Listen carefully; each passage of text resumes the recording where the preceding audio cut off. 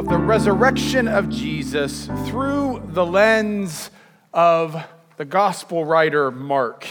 And so let us hear this story once more. Mark writes this.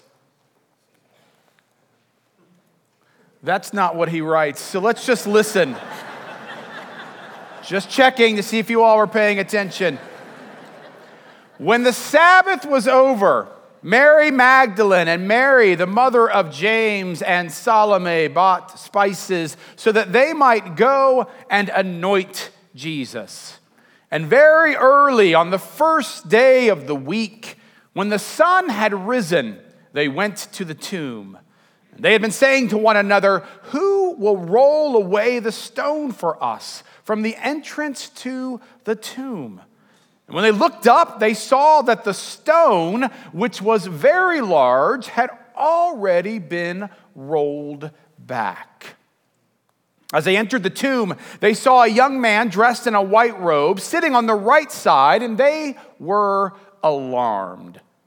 But he said to them, "Do not be alarmed. You are looking for Jesus of Nazareth, who was crucified. He has been raised. He is not here.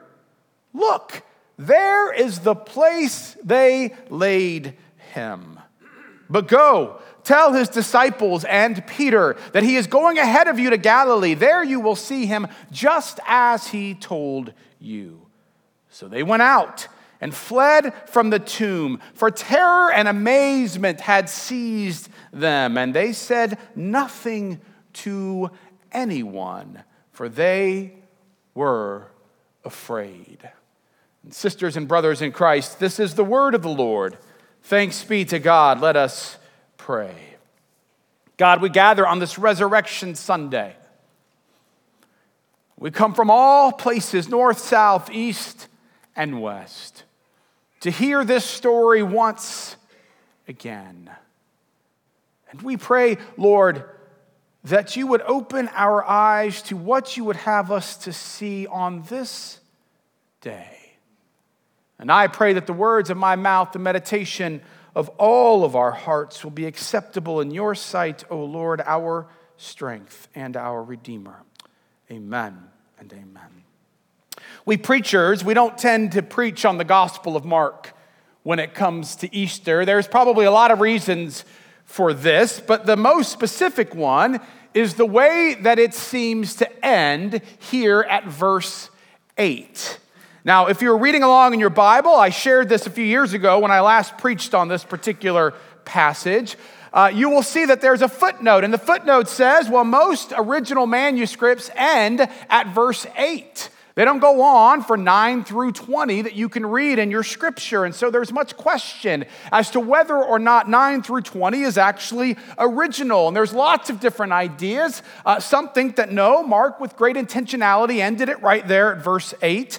Others would suggest, well, no, he probably wrote more, but it would have been at the top of the scroll, and perhaps those pages got torn away. And others would even suggest that maybe Mark got dragged away at just the time that he was about to finish the particular story. We don't know why exactly, but it takes a lot of work to try to figure that out and to work through it in a sermon and to go through whether or not it's the shorter ending or the middle ending or the larger ending. And what we preachers have decided is that there are very few people who come on Easter Sunday in order to hear more about the ending of Mark. More would prefer to come here this morning to hear about the resurrection. But there is still, even if Mark ends here at verse 8, there is still much that he says to us. You have 3 women, 2 Marys and a Salome, and they are walking, we are told, toward the tomb. They are bringing something in order to anoint the dead Jesus. Now, someone has pointed out that it takes a real devotion to go and do something like that, because by now the dead body has been there for a couple of days, and in the environment, the climate of Jerusalem, it meant that what they were going to smell, let's put it very abruptly, that it was not going to be pleasant. And yet they said, we aren't going to leave Jesus alone without going and anointing. And so they are walking on their way. And I love how on this Resurrection Sunday, Mark includes this very ordinary conversation, because at some point along the way, who knows when, they realize, wait, how in the world are we going to move this massive stone? So we're told that they're having this somewhat ordinary conversation about how they're going to move the stone, when Mark tells us they looked up and saw that the stone had been moved away. One of the things I like about this notion of looking up is because it describes in a great way the power of grief.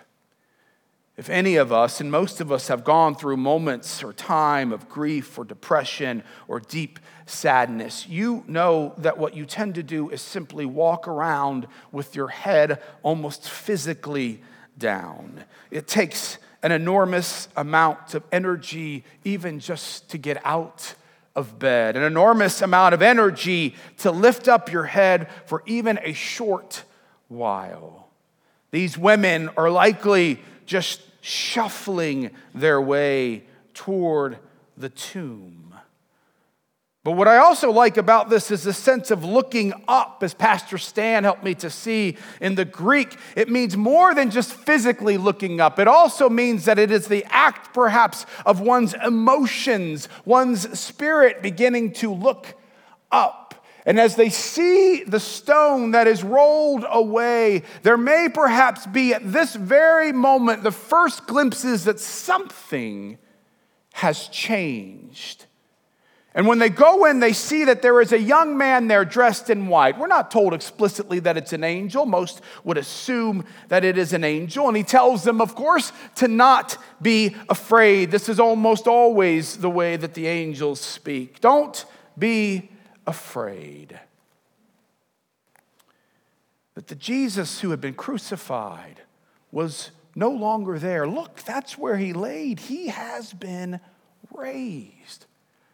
And then he gives what Tim Keller would suggest are some of the most remarkable words of grace. Because he tells them to go to tell the disciples that he's gone on ahead in Galilee. That's where they will see him. That's a remarkable word of grace. The reason why it's so impactful is because if you recall that the last time that they had seen Jesus, that these were a group of people who had denied him, a group of people who had said, no, we have to flee, even there at the greatest time of need. And you know, if this was a movie in this day and age, that it would have looked very differently, that the man dressed in white would have said, oh, you tell Peter and the disciples, he's back and he is not happy.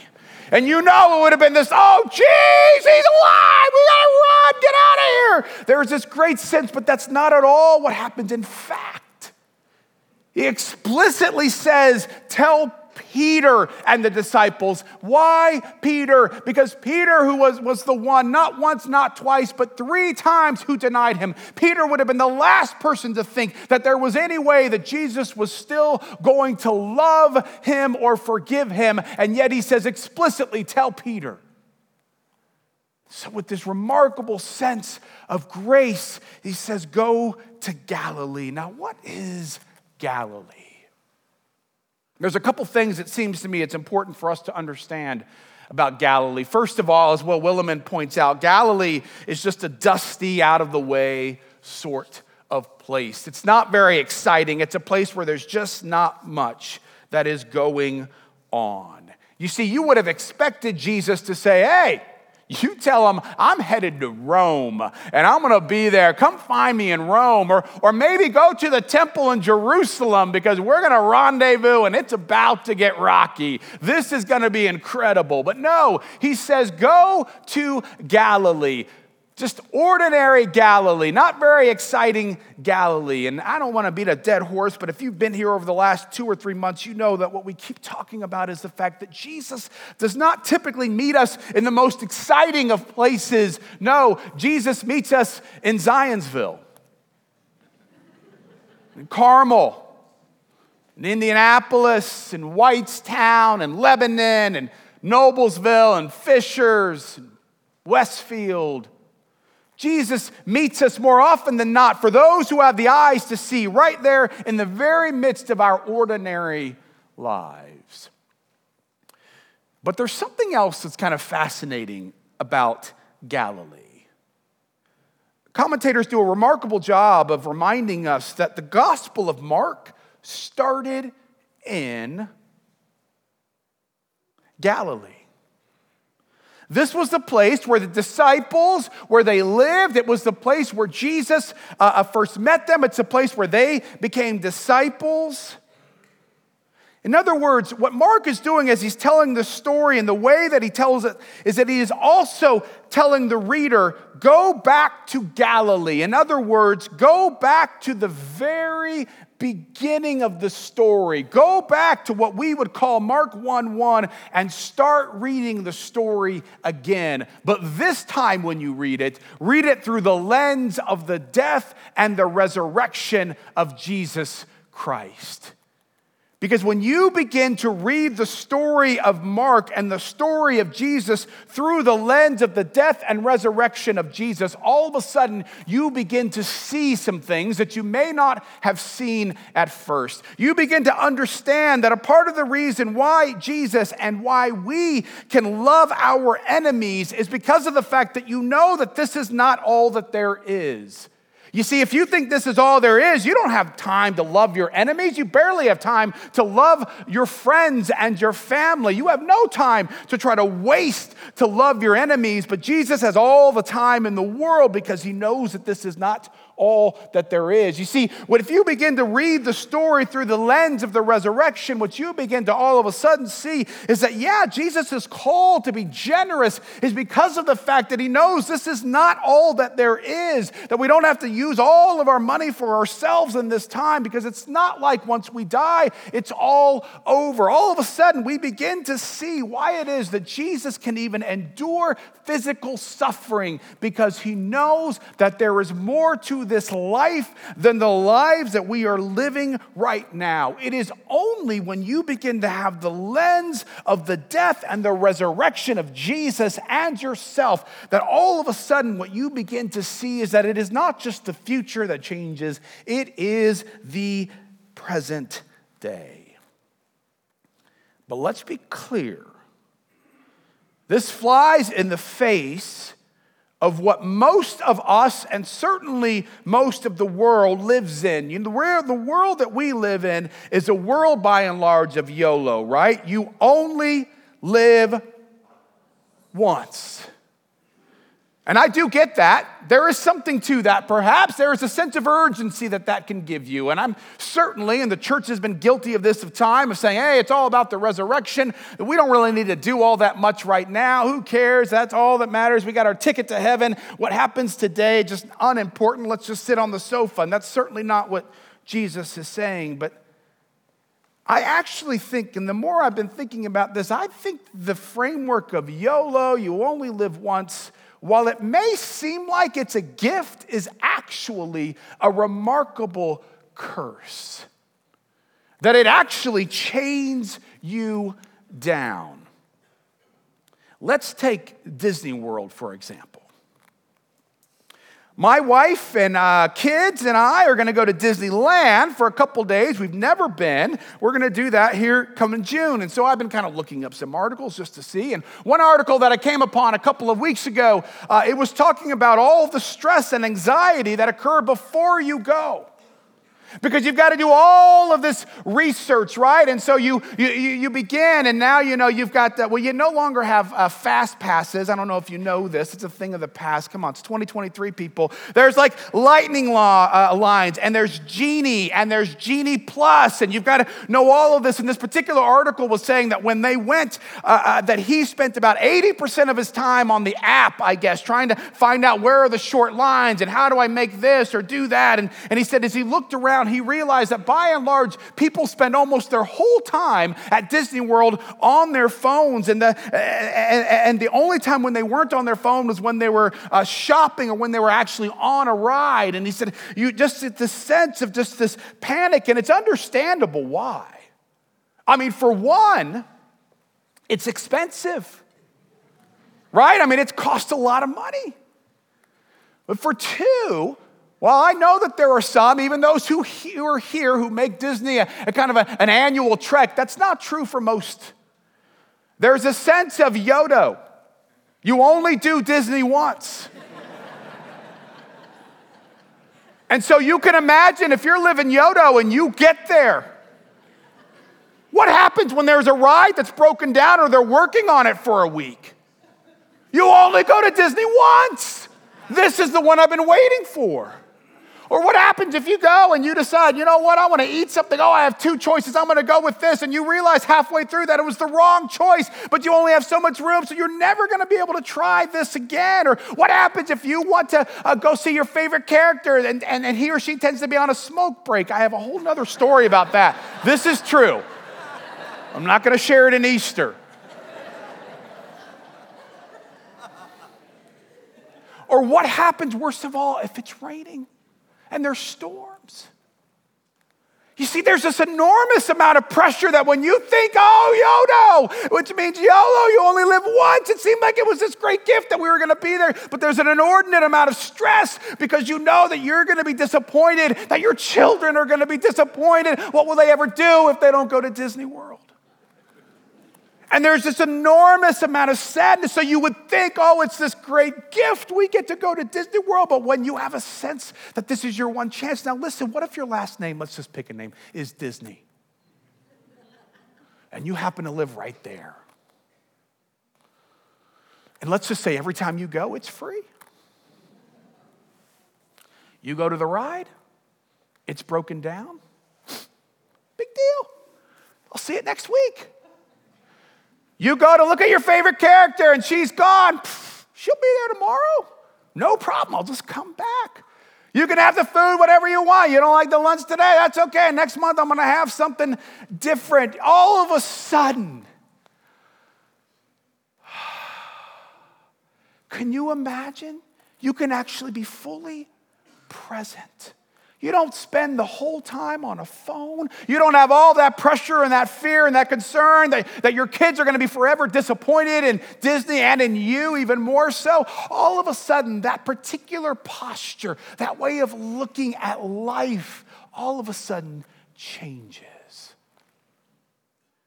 You see, I want to suggest that when we begin to be a people of the resurrection, what we begin to see, all of a sudden we begin to see why it is that Jesus could live, so lightly, why it is that he could keep loving people, why he could be present. Remember the disciples, the woman, she touched his outer garment and he was just, they want to, come on, who knows who it is? This place is crowded, let's just go. Jesus like, no, I got time.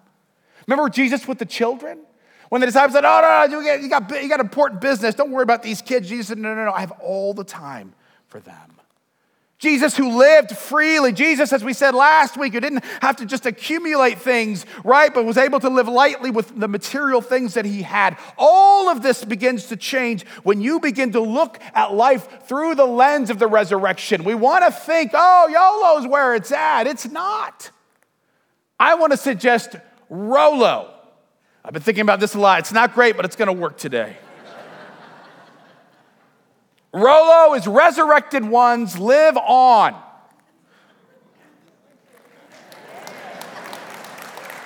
And people wonder what I do all week. But the lens of looking through Rolo rather than YOLO, all of a sudden it begins to change. And it doesn't mean that you just sit around and do nothing. It means that you are fully present. You are fully present to be patient. You are fully present to love your enemies. You are fully present to simply give and know that you have this time. You have this money, because even if you give it away, there is another life. But I also want to be incredibly clear about this, that moving from YOLO to Rolo, while it does give you an enormous amount of peace, that it does not mean that your life will not have challenges or that it will not be difficult. You see, these women were afraid. And why were they afraid? That's hard for us to understand. How many of us, when you think, oh, it's Easter Sunday, are afraid? The biggest thing y'all are afraid of is that I am never going to end preaching. But other than that, there's nothing to be afraid about. We dress up, we look good, we go to our Easter brunches, we have pretty flowers, all these things. It's all wonderful. There's nothing to be afraid about. Why would they be afraid? And we completely forget what is actually happening here. I love what a former professor of mine, Donald Jewell, says. He says this about this particular passage: there is no stone at the mouth of the tomb. Jesus is out, on the loose, on the same side of the door as the women and the readers. They went to a tomb to see a dead man. And when they got there, the dead man was no longer in the tomb. The dead man was on the same side of the door as they were. He did not know. If you experience that, you have no idea what is coming next. If you get to a grave and all of a sudden it's gone and someone said the person who was in there is now alive, I am here to tell you that the vast majority of us, myself included, very ordinary people, will slowly begin to back up. Our heads will be on a swivel. We will begin to listen for something, a twig breaking or a rustling over there. All of a sudden, we begin to get nervous. Why? Because dead men do not get raised from the dead. There would be this enormous amount of fear all of a sudden, and I'm sure some of it was holy, but I think some of it was just good old-fashioned fear. Because Jesus was on the loose. We have a dog named Sherman. He's white, he's fluffy, he's about this big. We've had him for less than a year. He's a great little dog.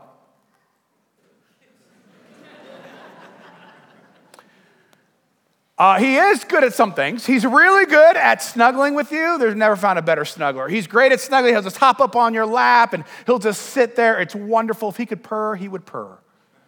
If you ever want to take a nap and you've had trouble with that, just ask for Sherman. Sherman comes in, he just finds himself right there in the crook of your arm, and you just fall asleep. And now, the kids aren't quite as excited to see me as when I get home as they used to be. But Sherman, man, he is over the moon. It's like he hasn't seen you in years. You know that, right? He's just up on two legs and he's just hopping. It is wonderful. It is phenomenal. Everything about it is great.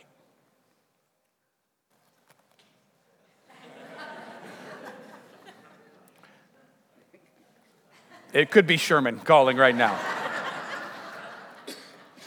Until this happens, and it happens more times at this point than I can actually count, which is that you go outside, and you're like, okay, we've got to go, let's go, guys. And you look over, and you realize that Sherman is on the same side of the door as you.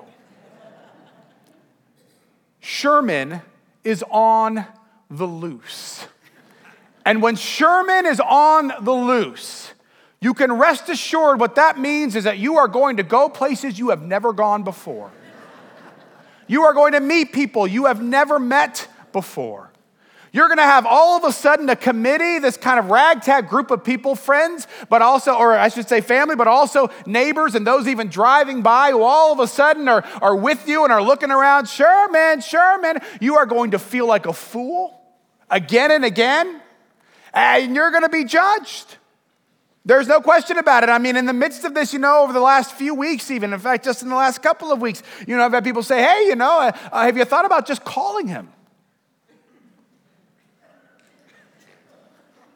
I have.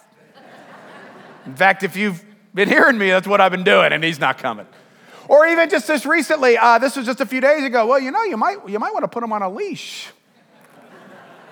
That's super helpful. I would have. Did not expect him to be free right now. And then someone just a few days ago said, if you're not careful, he's going to get hit by a car. To which I said,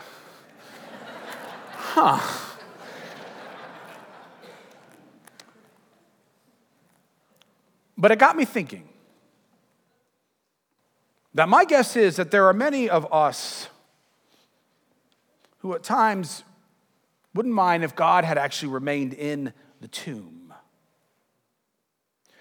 who wouldn't be more comfortable or live life as if they can simply call God on command and he will just come and do their bidding, or who would prefer a Jesus that they could perhaps keep on a leash.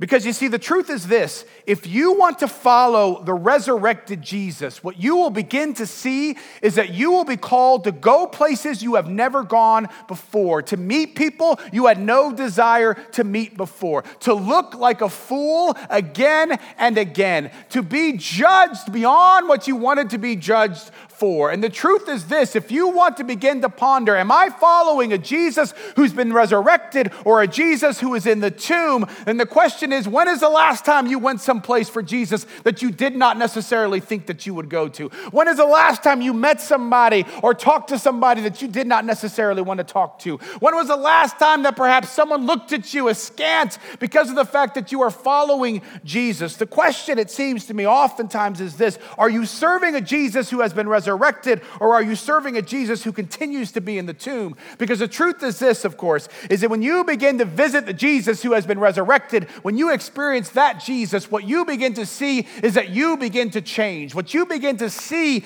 is that you begin to bring change in the community and in the world around you. What we need to understand is this: that there will always be people who are inside of the tomb. All of those who are saying, it's all going to hell in a handbasket. We should just give up.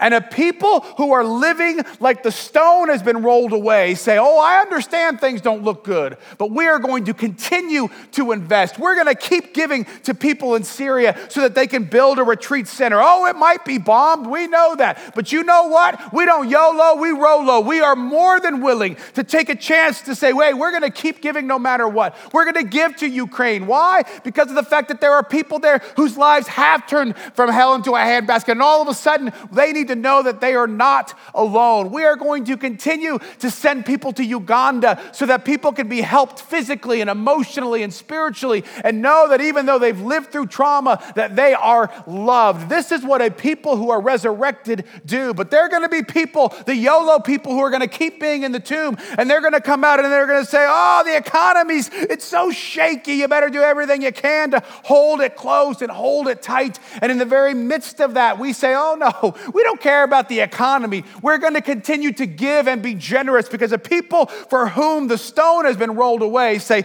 this is not the only life that we live. And if we lose that money because we have given it too much, then hallelujah, one day we'll be raised and we'll be plenty fine. I can assure you of that. And so we are going to keep giving, and we're going to give to the food pantry and have its own space. And as I said last week, we will continue to give to this particular building. Why? So that moms can keep coming in and know that they are not alone. So that dads can come in and dance with their daughters, so that we can help in weekends to help people to understand that they are loved and to experience the grace of Jesus Christ, so that our children can hear the story of God and know that they are loved and have been called out by God by name, so that Loose Threads, who I didn't remember this a couple of weeks ago, could make their blankets for the homeless. That's what they do. Why? Because we do not believe that this is all that there is. You see, the people from the tomb, the people behind closed doors will tell us, no, this is all there is. And you Christians, you're just simply hypocrites. There's no such thing as God, and death has the last word. And we will keep standing at the empty door of the resurrection of Jesus Christ, and we will keep inviting people into our homes. We will keep inviting people into our church.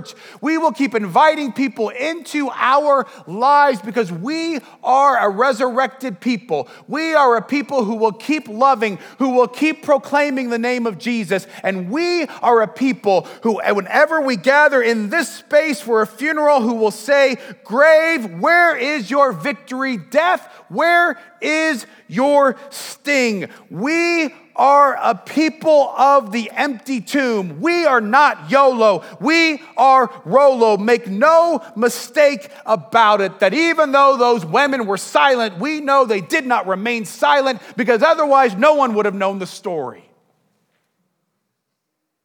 And so we are invited to be a part of the people who make our way toward Galilee. We are a people who are called to live not as if this is all that there is, but to live like the resurrection of Jesus Christ is true because it is, and to follow in that way. The question is, do you live as if this is the only life that you will ever have? Or do you live in the light of the risen Savior? Jesus is on the loose. Let us go to Galilee and find him there. Hallelujah. Amen. Brothers and sisters, let's stand together